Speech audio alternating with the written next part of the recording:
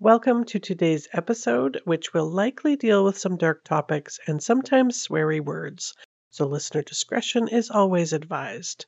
For ad-free and bonus episodes, click in the link in the show notes for exclusive content. You can support the show at buymeacoffee.com or by giving me a rate, writing a review, or subscribing to future episodes. And with all my marketing blah blah blah out of the way, on with the show. When you need mealtime inspiration, it's worth shopping Kroger, where you'll find over 30,000 mouth-watering choices that excite your inner foodie. And no matter what tasty choice you make, you'll enjoy our everyday low prices, plus extra ways to save, like digital coupons worth over $600 each week. You can also save up to $1 off per gallon at the pump with fuel points. More savings and more inspiring flavors make shopping Kroger worth it every time. Kroger, fresh for everyone. Fuel restrictions apply. Save big on brunch for mom, all in the Kroger app. Get 16-ounce packs of flavorful Angus 90% lean ground sirloin for $4.99 each with a digital coupon. Then buy 2, get 2 free on 12 packs of delicious Coca-Cola, Pepsi, or 7-Up, all with your card. Shop these deals at your local Kroger today, or tap the screen now to download the Kroger app to save big today. Kroger, fresh for everyone. Prices and product availability subject to change. Restrictions apply. See site for details. A Million Other Choices is a true crime podcast, and as such, we do discuss some dark topics that might be triggering for some. As you are a true crime listener, I support you in your curiosity. However, having lost a family member to homicide, my message is always to remember not just the victims, but the families and friends left behind, and also the officers, detectives, and prosecutors that work tirelessly for justice. There are links to make monetary donations in the show notes, but more importantly, if you enjoy the podcast, please tell your friends and press that 5th star on your listening platform to help me grow the show. I hope you enjoy the following episode.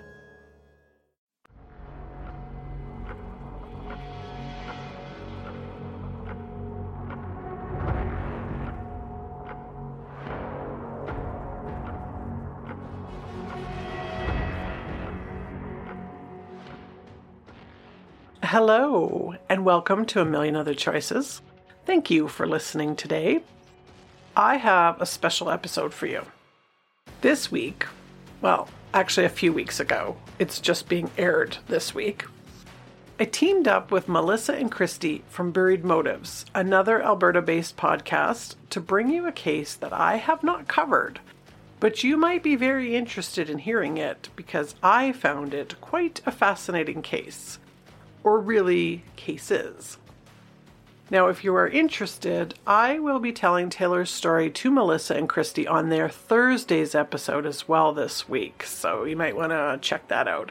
We kind of swapped shows for a week, and we had a ton of fun doing it. So Christie and Melissa of Buried Motives bring us the McArthur murders.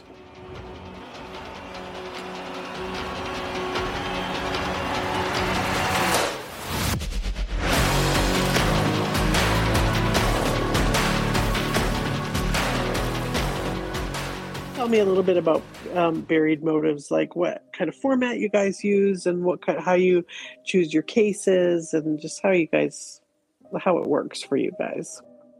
So our focus, we really wanted to focus on the motives.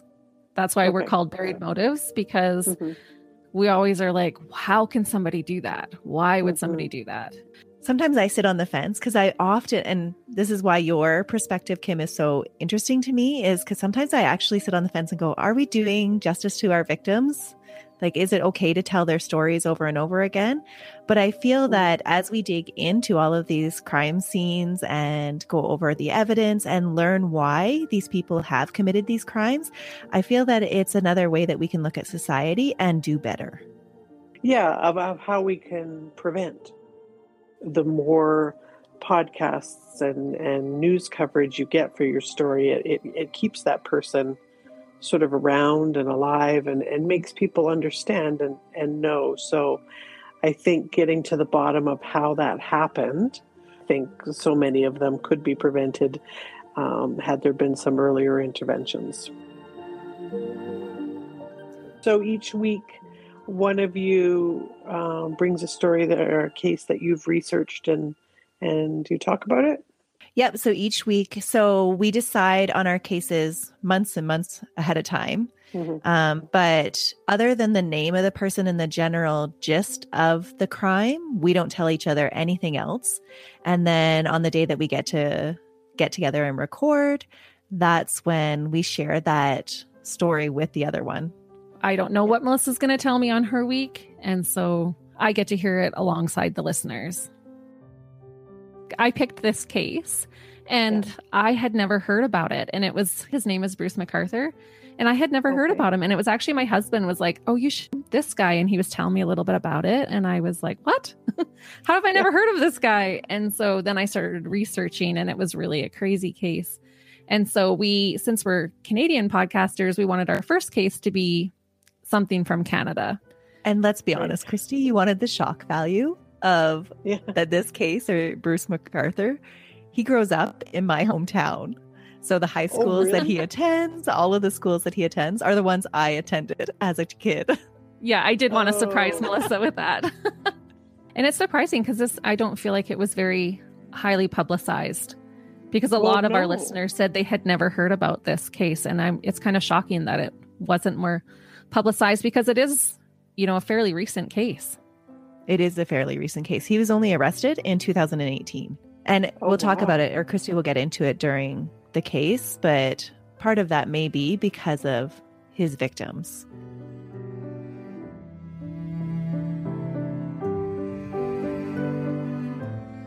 He didn't fit your standard serial killer profile. Yeah, he could literally be like your grandfather or your brother. By looking at him, you wouldn't think he could be a murderer. Not only a murderer, but dismember people, which is so disturbing. There's dismemberment. There is, yeah. And the way he disposes of his bodies is particularly shocking. Well, when you say grandfather, like, most serial killers are like, you kind of picture them like Ted Bundy, like in that 30-year-old white guy range. Yeah, we'll get into that during this case, but he is old when he's caught. And so there's a lot of speculation about when he actually began. So we're only knowing, police only know about the murders that he committed later in life, but there is speculation that he could have been murdering for decades before and gone unnoticed. So he could have way more victims than the ones we're going to cover today. Because it is so unusual for somebody to start murdering, or for a serial killer to start murdering that late in life. Yeah. Right. Yeah. Christie's going to tell you a little bit about his background. Okay, so Bruce McArthur was born on October 5th, 1951. His full name was Thomas Donald Bruce McArthur, but he went by Bruce. He was born in Lindsay, Ontario, Canada. He was raised on a farm in Argyle near Woodville in the Kawartha Lakes region. Thanks, Mel. He was from a very conservative community and had super religious parents. However, his parents were from different religions, and this would cause a lot of fights between them. His mom was Irish Catholic and his father was Scottish Presbyterian. His parents would argue about religion, and Bruce would side with his mother.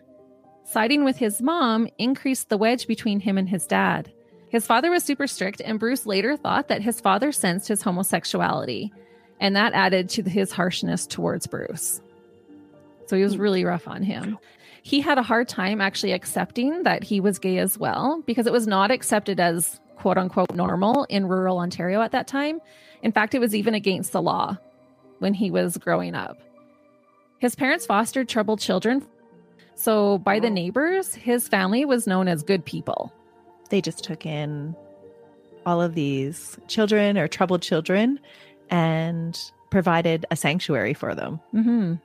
So like we said, his childhood. That was a lot at one time. Up to 10. Yeah. It is. My parents fostered, and a 10 children would be a lot at one time. I barely handled the 2 I had. Right?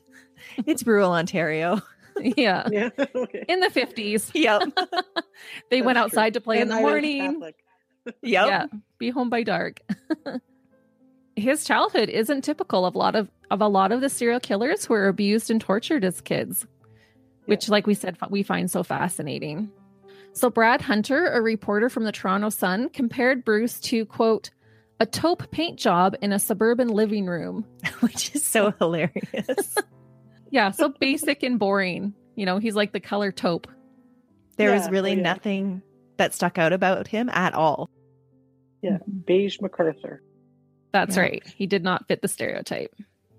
So Bruce attended a one-room schoolhouse just outside of Woodville, which Melissa knows that place really well. I do. Yeah. I've passed it several times. And he was known as the teacher's pet, and he was a self-proclaimed teacher's pet. He was proud of it. He was all about the rules. Classmates in interviews said that Bruce would never join in with them when they were doing things, when they were getting into trouble, but instead, he would be happy to tattle on them. So he was a proud tattletale. It was noted that he wasn't like the other boys. Recently, one of our listeners contacted us, and she wanted to tell us that she had attended grade school with Bruce and that she recalled one of his performances of Puff the Magic Dragon to be particularly moving. His voice made such an impression on her that she has never forgotten it. And when she reached out to us after she heard the case, she made the comment that it was so strange how such an angelic voice would come from such an evil person. Oh, wow. I need to see a picture of this guy. Do you have pictures of him on your Facebook or Instagram? On our Facebook. Oh, check it out. Yeah. What is he? Sort of describe him to me. What does he look like? I have a picture in my mind. Santa Claus with a short beard. That's not the picture I had in my mind. Yeah. A cleaner shaven Santa is exactly what he looks like. Yeah. Round and jolly and smile with a sparkle in his eye. Like you would not know it. Like he literally looks like he could be your grandfather, your father, your uncle. For some reason, I pictured him tall and lanky and looking a bit like Lurch. No, right? Not at all. So, yeah. Okay. No, you would not get creepy vibes from him at all. You would get grandpa vibes from him. Oh, wow. That's particularly frightening. It is, because it makes it more real to me. Like he could be the guy down the street. So as he got older, he was bused to Fenelon Falls Secondary School for secondary school. And this is where he met and started dating his future wife, Janice Campbell. He graduated in 1970 and then later graduated in a general business program. And then when he was 23, he married Janice. He had a few different jobs, and our fellow Canadians will recognize some of these stores because some of them are no longer in business. But he worked for the Eaton's department store as a buyer's assistant in 1973. And this was in downtown Toronto. And at this time, just a few blocks away from where he worked, a gay village was emerging on Yonge Street between College and Wellesley Streets. So the same-sex behavior had just been decriminalized in 1969. So just a few years prior to this. In 1978, he left Eaton's to be a traveling salesman for McGregor Socks. And he later became a merchandising rep for Stanfield's Garment Company. So those all scream Canada to me, all of those names there. In the mid-70s, his father was diagnosed with a brain tumor and he was put into a nursing home. During this time, his mom became interested in another man, which caused Bruce to grow closer to his father. And this is really unusual because, well, it's not unusual that he grew closer to him as he was on his deathbed. But it was one of those things that when I was listening to this case first, I thought, oh, maybe it's his relationship with his father that causes him to go on and commit these murders. But he has closure with his dad here. And so that's kind of X'd out. It wouldn't be hatred. Like, it's a lot of times serial killers, they have a hatred towards their mother. So that's why they kill women. But I'm assuming his victims are kind of like a John Wayne Gacy. They're young men, I'm assuming. Yeah. But Kim, I thought the same as you, is that, his relationship with his father is going to be what spurns him on. But this totally counts that out. Because he had time to have that closure to make amends with his father before he passed away. Oh, so it sounds like everything's going along normal. No torturing of cats and No, nothing, which makes him so frightening. And we'll kind of talk a little bit about why we think he becomes a serial killer. So his mother died of cancer in 1978 and his father died in 1981. In 1979, Bruce and Janice moved into a house in Oshawa, Ontario. By 1981, they had a daughter and a son. At this time, he became very active in his church, and we kind of thought maybe this was a way of him trying to avoid his same-sex attractions. He became super involved in all the church activities. So it wasn't until the late 90s that Bruce's life really began to change. So like you said, Kim, pretty normal up until now. In 1993, his job in the clothing industry ended. He began to have sexual affairs with men. Later, he came out to his wife, but they stayed living together. Oh, that was big. Probably to keep up appearances. And one of the reasons that they did stay together for a while is because they had started to experience a lot of financial difficulty. Partly this financial difficulty came because they were facing a lot of legal issues with their teenage son. He was obsessed with making obscene phone calls to women, and they had to pay those legal fees. So paying the lawyer and the legal fees became a big expense for Bruce and his wife. Yeah, so signs with his son. We're not 100% sure how his son turned out, but kind of creepy. Well, a little bit. So he was making enough obscene phone calls that they actually tracked him down. Yeah. And charged him. Well, I guess this would have been before computers and smartphones, so all they would have had to do is *69 them or something and no. Yeah, I remember that. Yeah, and you could press one too when and there was something you pressed too when you didn't want your number to show up. I don't remember what that was. It was star something. Yeah, something like that. Well, the financial issues got so big though that they actually had to mortgage their home for him in 1979. Yeah, and so that same year, sorry. For the son, to pay off the legal bills for the son. Yes. So they had to mortgage their home 1979. And then by 1999, they had to actually declare bankruptcy. So it got really bad. Wow. So Bruce and his wife, they ended up separating in 1997, the same year that they mortgaged their home. So things at this point are not going so well for Bruce. Bruce decided to move to Toronto as there was no gay community in Oshawa at that time. He frequented the bars of Church and Wellesley, so Toronto's gay village, and he pursued a 4-year relationship with a man. When they broke up and his divorce was finalized, he did actually see a psychiatrist, and he was prescribed Prozac for several months. So he did seek out some help. So eventually he started a landscaping company called Artistic Design. Soon he had dozens of clients and he did really well. So things were starting to look up. He was actually really good at landscaping. But we will be coming back to this landscaping business that he had. So brace yourself. Oh, great. Mm-hmm. So his first attack, which was actually 9 years before the string of known murders, happened on Halloween in 2001, just a few weeks after his 50th birthday. He followed actor-model Mark Henderson into his apartment. Henderson invited him in to see his Halloween costume. And apparently, Bruce often carried an iron pipe with him. And this is the part that I find so hilarious. Because who carries an iron pipe around with them? Like, what, in his pocket? It's a pipe in my pocket. Are you happy to see me, or is that a pipe in your pants? Just so bizarre. And what did he need this iron pipe for? Why was he carrying it around with him all the time? Yeah. Well, and it would be heavy. Yeah. I mean, you think your mom purse is heavy. Imagine carrying around an iron pipe. That's true. My imagination of it was that it was up his sleeve so he could just whip that baby out anytime he needed it. Well, you just never know when it's going to come in handy. Right? Yeah, we just found that so bizarre, but it was noted that he carried this iron pipe with him. So during this attack, as he's following Mark into his apartment, Bruce pulls out this pipe and he strikes Henderson several times from behind. Henderson tried to fight back before losing consciousness. When Henderson woke, he called 911 and was taken to St. Michael's Hospital. He suffered multiple injuries to the back of his head and his body, and he needed stitches on the back of his head as well as his fingers. Which to me sounds like defensive wounds. Mm-hmm. So he just whacked him over the head and then just left? Yeah, he started hitting him from behind over his head and his body, and so there was Henderson no had put his hands up or anything, just nothing. Whacked him with his pipe and and it was so severe that Henderson actually needed 6 weeks of physiotherapy afterwards. So he got him really good. Surprisingly, do you remember when I told you that Bruce was a tattletale? Yeah. Well, he turned himself in not long after the attack. Yeah, so he tattled on himself. Good for him. Mm-hmm. Well, and this is where we summarize. Was he trying to fight off these sexual urges that he was feeling? Was he taking it out on other homosexual men?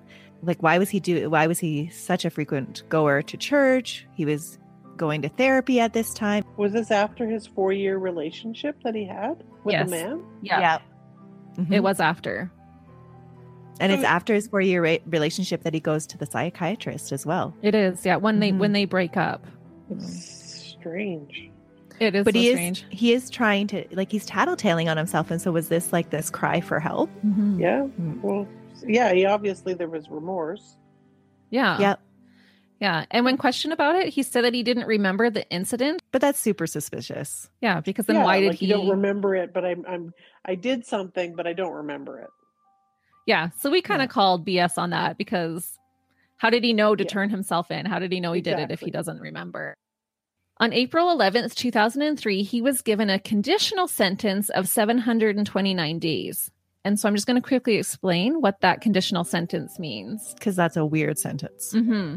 Okay, so in this sentence, his further charge of carrying a concealed weapon was withdrawn.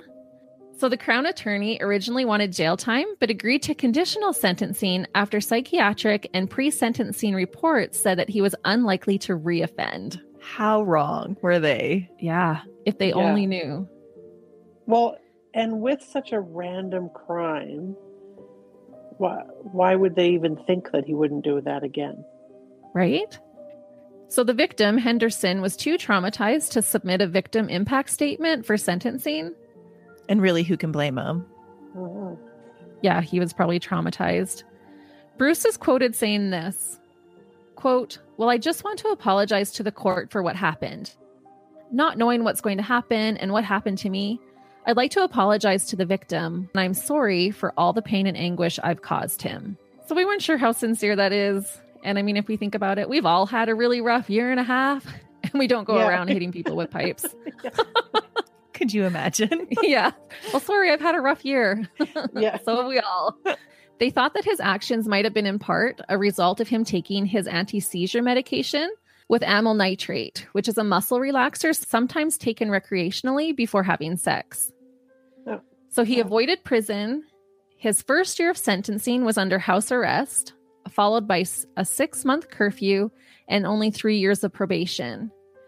He was barred from church in Wellesley except for work and medical appointments. He had to stay 10 meters or 33 feet away from his victim's home and workplace. He wasn't allowed to spend time with male prostitutes. He was forbidden to possess firearms for 10 years.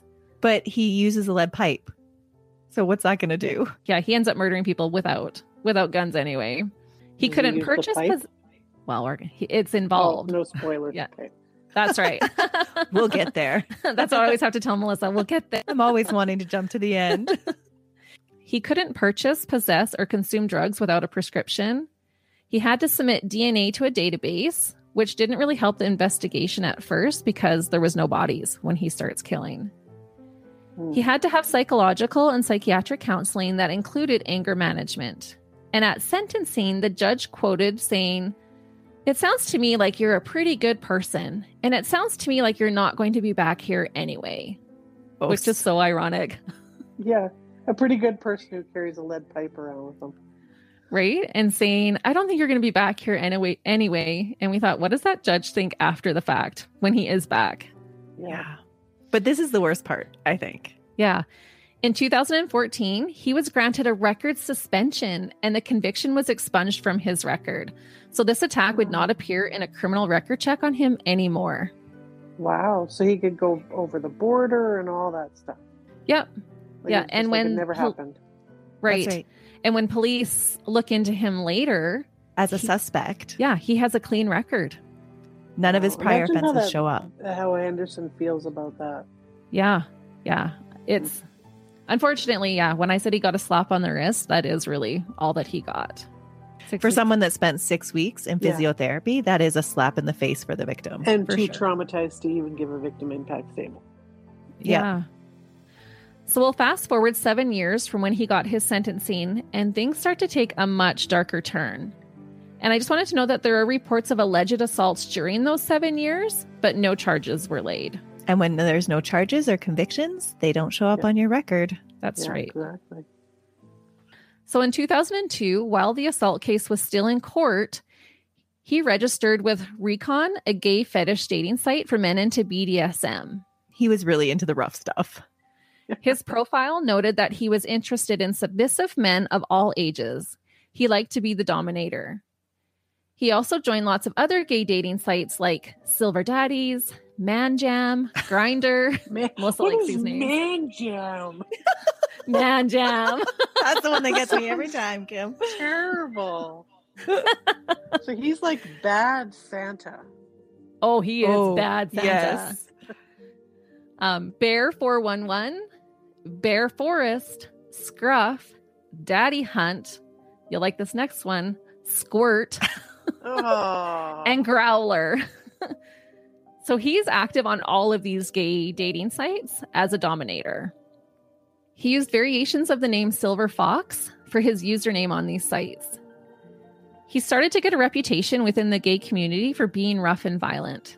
There was an incident where he was asked to leave a coffee house in the gay village, and he got extremely angry. He knocked all the glasses off the table and started yelling homophobic comments. Which is so odd, right? Mm-hmm. Because I don't know.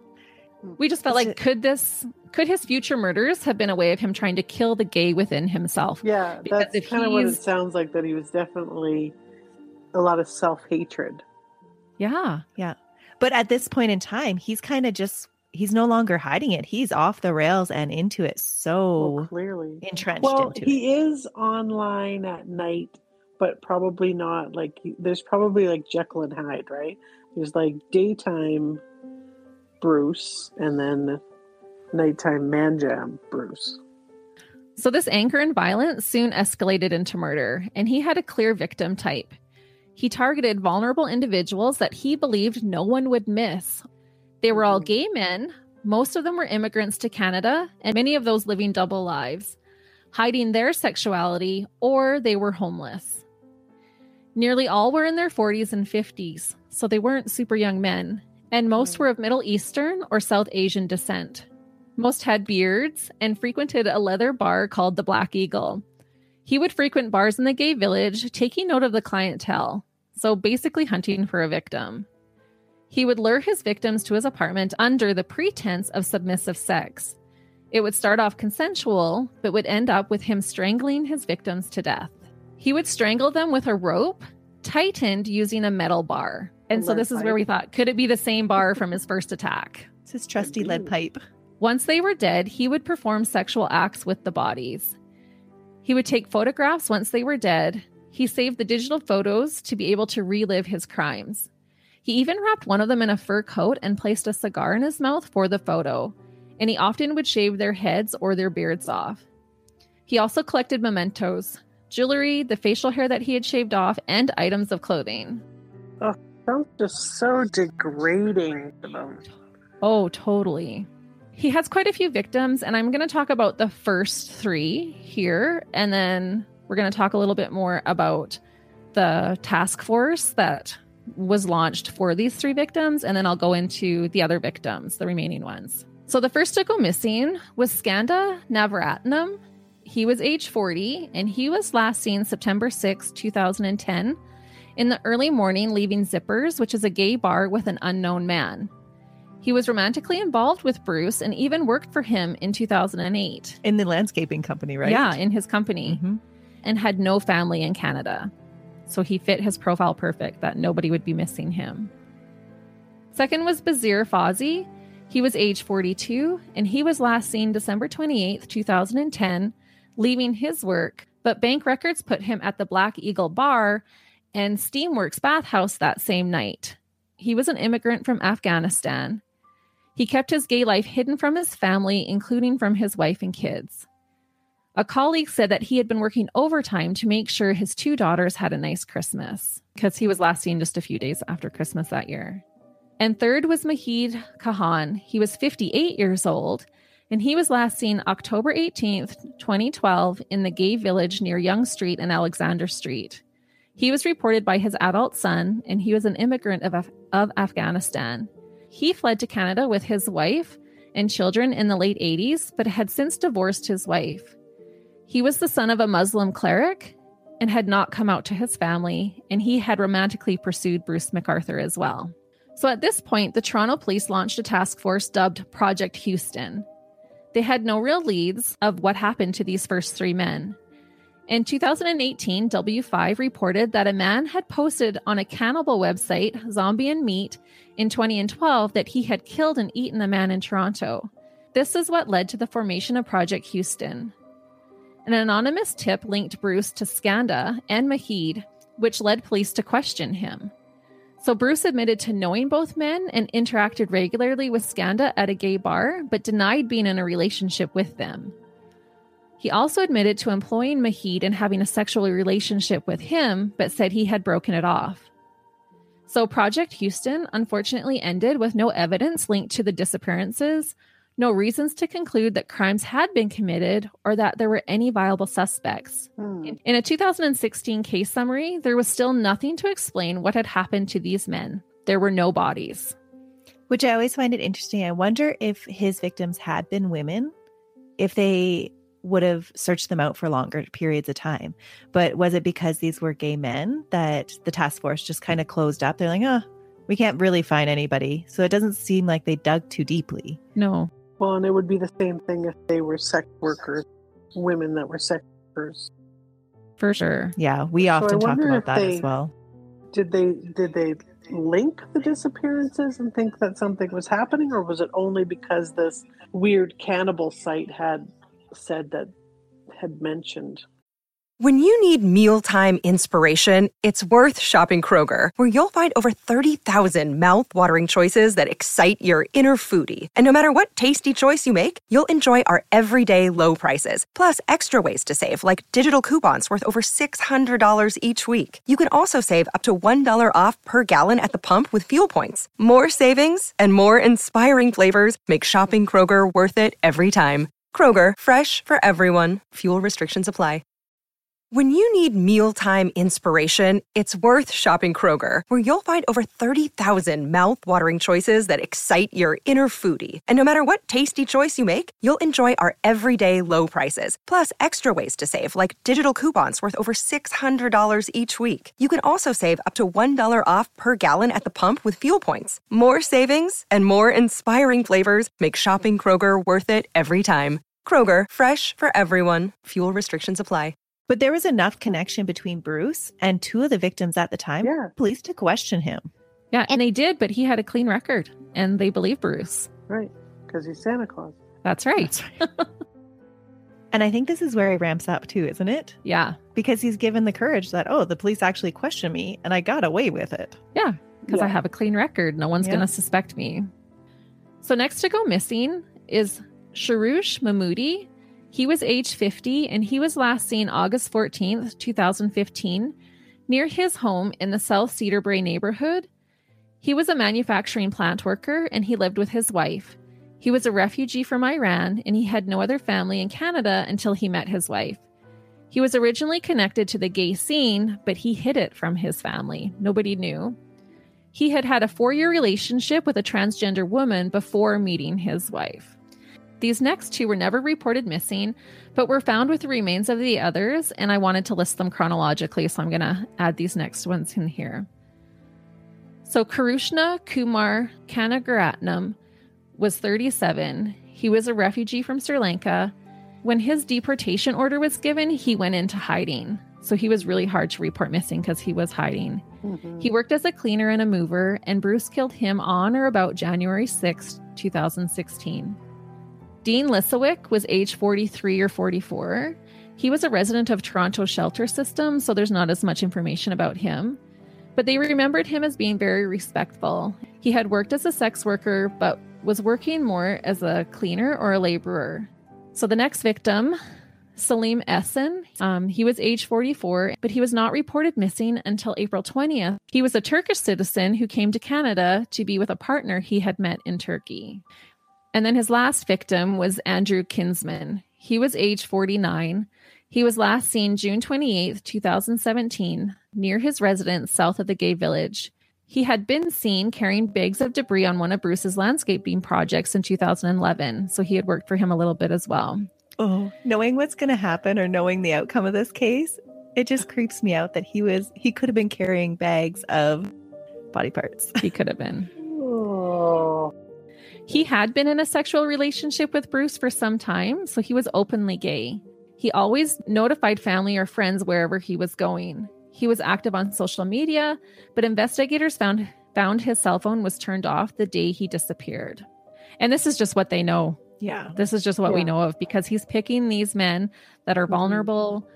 Most of their families don't know that they're gay, or, one was homeless, one was hiding so he wouldn't be deported. And so there could have been many more. These are only the bodies that are found. Right. Mm-hmm. At the end of 2017, the Toronto police created a new task force called Project Prism to investigate the disappearance of Andrew and Salim. They also looked for connections to Project Houston.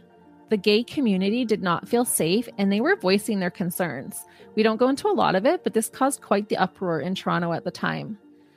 Police said that Andrew's disappearance was central because he was reported missing within 72 hours of disappearing.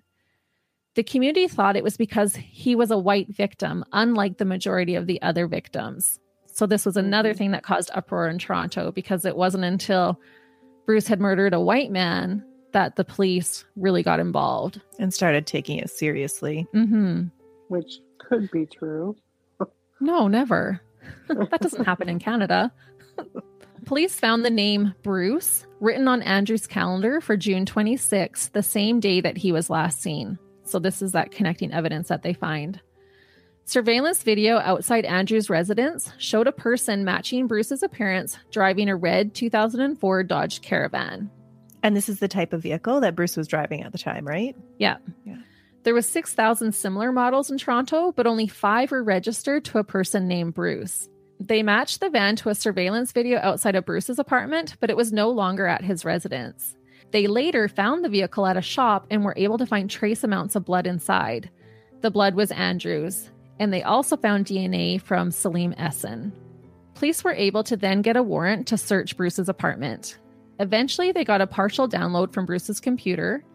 There were deleted files of post-mortem photos of the victims. Round-the-clock surveillance was put on Bruce with instructions to immediately arrest him if he was seen alone with anyone.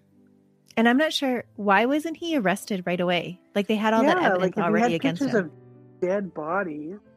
Yeah. Well, and DNA evidence in his vehicle with a clear connection to the missing person. Him if he happens to be with someone. Yeah, which we felt that was really unusual as well. So, but they put round-the-clock surveillance, and maybe they wanted to make sure that they had hard evidence on him. Well, catching him in the act, right, is really what's going to prove and take him to court. You can't, just because he walks out of a bar or something with someone doesn't make that the smoking gun, right? So what do? They wait until he's got his hands around someone's neck, or he pulls out his lead pipe. Absolutely. Yeah, that's exactly what happens, Kim. So they actually do catch him in the act.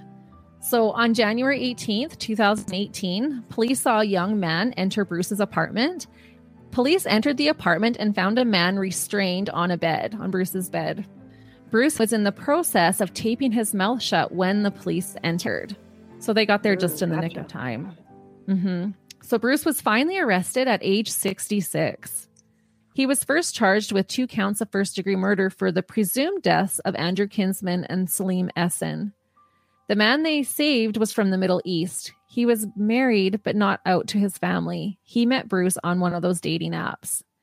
They had met a few times before to have sex. This time, he agreed to be handcuffed to Bruce's bed, but things were taking a dark turn when police entered.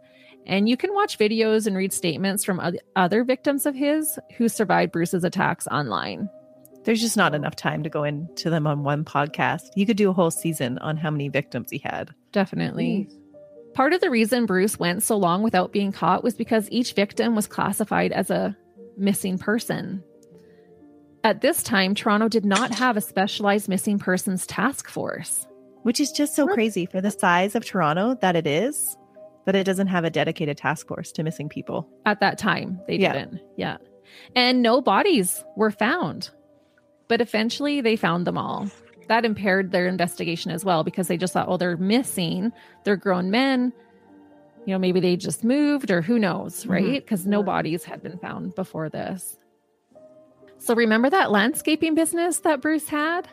Mm-hmm. Well, once he was done with his victims, He would do his photo shoot, have sex with their bodies, whatever he wanted to do. He would dismember their bodies and buried their body pieces in the gardens and planters of his client's residence. Oh, no. Yeah. And you can hear, because it's one residence that he buries them in particular. That they find all these body parts. And you can see interviews even with the police and the media interviewing her, whose house that this was found at. So, they thought they were getting a deal. Yeah. So he dismembered their body in his apartment? Yeah, he would dismember them, and then he would take the pieces to this residence and he would put them in their planters or bury them in the garden. So just like an arm or something like that, yeah, whatever he could make. Yeah. Just carry them to the site in those black hefty bags that one guy was carrying. Yeah. Oh my God. Mm-hmm. And nobody was the wiser. No.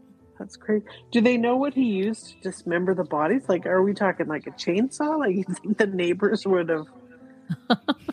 Like, his apartment must have been a holy mess. Yeah. Mm-hmm. But by the time you get to your 8th victim, and he was very ritualistic, he would have had a whole method that he followed. But he's also older too, and like when a person dies, they literally become dead weight. Yeah, but only for so much time, right? Yeah, you can wait that out. I guess that's true. And then, once they're in pieces, maybe they're not nearly as heavy if you're only. Yeah. Well, he'd work up the strength. He's carrying this lead pipe, remember, with him everywhere he goes. Well, he's spry for a guy. That's why he was carrying it. It was he was working out. And remember, he owned a landscaping business, so he didn't have a desk job. No. Yeah, he was active. Yeah. And yeah. So he just put them in manageable size pieces to be able to take them to his client's residence. So clearly some of his clients, they weren't clients that had dogs or something that was digging up I can't even keep my cats out of my plants. I don't. Right. Well, I assume not. It was mainly this one residence. It belonged to Karen Fraser and Ron Smith. It was a Mallory Crescent residence in the Leaside neighborhood of Toronto. And they had arranged for Bruce to store his tools and his Christmas decorations in their garage in place for the garden work. He figured, well, if I can store my tools there, I can maybe store my body parts there.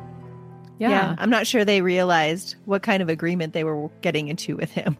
Yeah. But then this way too, he didn't really have to worry. He did a really good job there.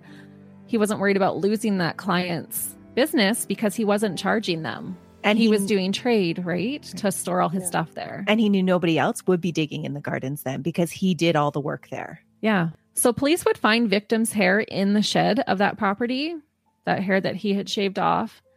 The big planters had to be thawed because they were frozen to the ground. Cadaver dogs had a hard time picking up scents since the earth frozen, thanks to our Canadian winters. Yeah, but there was one cadaver dog that stood out in particular. His name was Major, and he had a special sense that actually allowed him to alert his partner to where the body parts were in one particular planter, even though they were frozen solid. Yeah, police were focusing more on the yard area, but Major just kept going back to these planters. And that's what caused them to take in these planters, thaw them out, and find these remains. And so it was this one particular dog that kept on going back to these planters. Mm-hmm. Oh, well, we talk about this. He's a good boy. He is so good. We talk about him in another case. He's pivotal in helping to solve another case that we cover. It's not out yet. It's not out yet.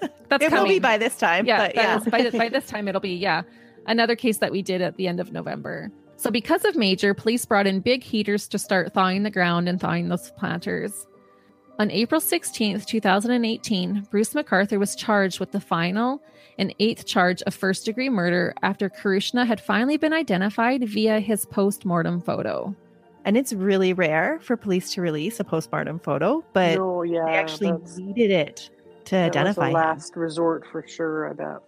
Yeah, but it was how they were able to identify him. And what I find shocking about this case is even though it was the largest forensic investigation at that time, the media didn't report on it a lot. There's still lots of people that don't know about it. Yeah. No, I didn't know much about it. I kind of remember some murmurings about when you were talking about some of the gay men in the Toronto area that were going missing, and that they didn't feel that the police were doing enough about it. I kind of remember something about that, but I think it was before they discovered the planter boxes, because I didn't know that. Well, it was those murmurings that led them to create the task force to look into them further. Yeah, because there was quite the uproar in Toronto at the time. So in Bruce fashion, he pled guilty to all 8 murders. Because he's a tattletale. Yeah. And honestly, what can you say at that point? Yeah. You find all this evidence in his home, in his shed, where he works. Yeah, it's not mine. I was just hiding it for a friend. Yeah, right. So he was sentenced to life in prison with the possibility of parole in 25 years. So the judge took into account his age and only gave him 1 life sentence. Which is so crazy and does not seem like justice at all to those other victims. Was he 66 at the time of sentencing? Yes. Oh, I need a calculator. Hold on, I got a calculator. Okay. You got a calculator, Kim? He was 67. Chances are he is going to die in prison, but I think society-wise, they like to see the 25 years, no eligibility for 50. Just, Yeah, or he should have got 25 years for each victim. Yeah, exactly. Yeah. It's not like just one. Not like that sentence changes how much time he's actually going to do in jail. You're right. 25 years will take him probably till he's dead. It should be 8 life sentences. Yeah, that's how we feel. Yeah. Even if it is just on paper, it doesn't matter. That's right. It still is an acknowledgement of those victims' lives. Exactly. Right? Exactly. Yeah. Yeah. So I did the math because his birthday wasn't until October. So he was 66. So he will be eligible for parole when he's 91. There was no need to have a trial since he had pled guilty, and it was noted that he spared the families of the victims from a trial.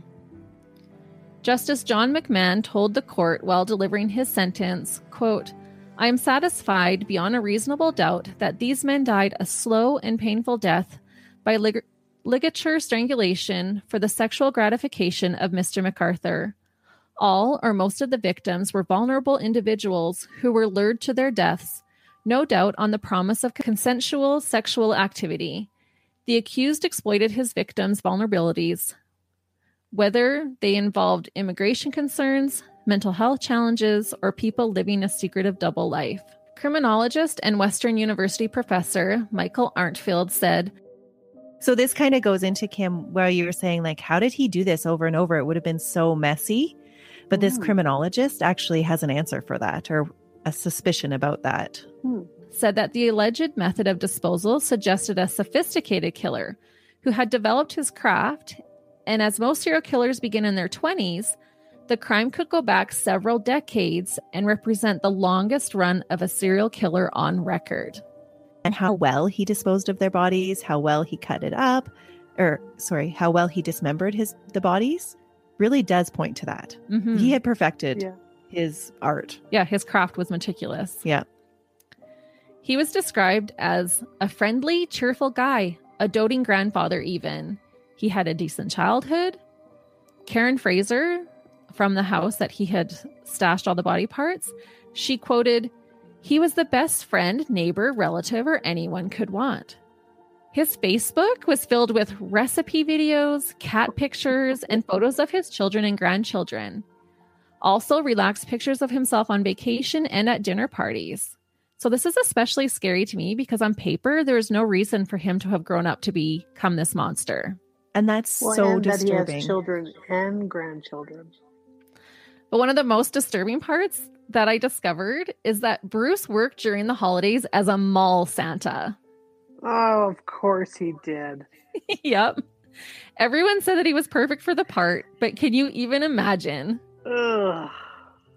And we were talking about this earlier, realizing that maybe you had pictures displayed in your home or inside your family photo albums of your child or children sitting on Santa's knee, having no idea that they were actually sitting on the disgusting dirtbag serial killer. It's so crazy. And I think we all have those photos of when our kids did not want to sit on Santa's knee, screaming to get away, and you force them to sit there. That's right. Children, we should teach them. Trust your instincts. There's something wrong with this guy. Yeah. So this stuff could have started back in late 70s, which is kind of like when all the serial killers were doing their thing, because there wasn't the DNA. Yeah. Mm-hmm. And if he was picking marginalized people in the 70s, they would have been even more marginalized. So, Absolutely. So he very much well could have had many, many victims. Yeah, they highly suspect that he had started, maybe in his 20s. So he could have been for like 4 decades, over 40 years, murdering people. And if you look at his craft and learning how to dismember them the less messy way possible. Yeah. Mm-hmm. And that's what that criminologist was pointing out. But yeah, that was a fascinating story.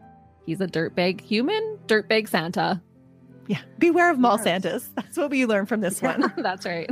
I think I've always been a little creeped out by mall Santas. That one was a really good one, and I did not know that. Yeah. And I don't think I'll ever look at a gardener the same way. Well, thank you so much for sharing that story with me. Well, thank you so much for having us. Yeah, I appreciate you guys coming on, and I look forward to sharing story on your podcast. Yeah, we are really looking been forward. Doing this now? We just started in August. Yeah, so did I. How do you find not getting too roped into the stories? Like, what do you got to kind of do to sort of clear your head from the dirtbagness? Oh, sometimes it's difficult. And sometimes I find too that, like Christie and I were just talking about this last case that I did, I had 57 pages of just notes. And then to try and get that down onto a case. But that's like 57 pages of all encompassing. That's where you're spending all your energy. And then to have a mental brain shower, that's what you called it on one of our last episodes, right, Christie? Yeah. Yeah. Yeah. I felt like my brain needed a shower after I was done with this one guy that we had. Issei Sagawa is his name. And yeah, normally I'm not too bothered, but I have noticed that I've had to, we talk about like, oh, maybe we need to like watch a comedy, Parks and Rec, or, because normally I watch a lot of true crime documentaries. I listen to a lot of true crime podcasts, and then I'm listening to Melissa every other week tell me about a case, and I'm presenting a case, and and then we're editing those cases, and we spend a long time with them. Sometimes we're reading books about them. So it can be a lot. So I do find sometimes we need to take those little breaks. The little breaks. Yeah. No, my spouse always refers every time he walks in, he goes, "Oh, are you listening to another murder, death, kill thing?" And I'm like, yeah, pretty much. Yep. That's what we do. I passed my sister-in-law at the pharmacy the other day, and I had my earphones in, and she's like, "Oh, are you doing research?" I was like, "Yep," because this is what I do all the time. But it is so true. And I find the killer's confessions, like when they have taped recordings of confessions, those are so disturbing. Like the one I just did this week had a 5-hour confession, and just his voice begins to grate on you.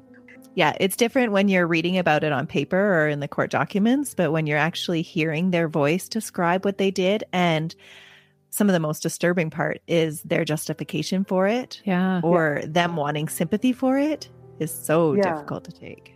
Yeah, it is. It does get difficult. Are your spouses into true crime as well, or are you kind of on your own with it? Where they're like, "Oh, I don't get it." No, we're totally on our own. That's why we found each other. That's right. You have to find a morbid friend, and then you stick with them. Yeah, that's right. Because I think Tim is my partner, and he was getting tired of every night coming home from work and me saying, "So I was listening to this podcast, and you got to hear this murder." And he's like, "I don't want to hear it." There's so long-reaching repercussions to it, for not just for the victim themselves, but for their families and their friends, and especially if they were somebody like, say, somebody that was homeless or struggling with drug addiction, it feels almost like their life only meant something to that person.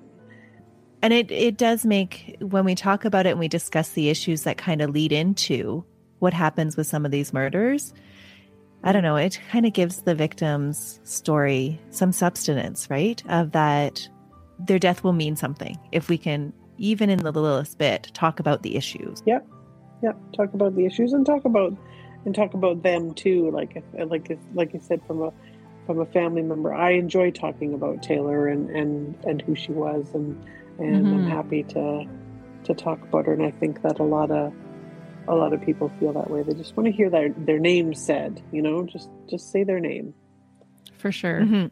Again, thank you so much.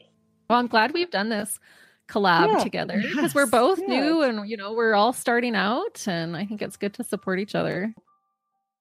I hope you all enjoyed today's episode with Melissa and Christie. Their podcast is Buried Motives, and you can find them on Apple or Spotify or wherever you get your podcasts. They are also on Instagram and Facebook, and you can email them at buriedmotives@gmail.com. I'll be back again next week, all by my lonesome, for another gripping case. Thanks so much for listening.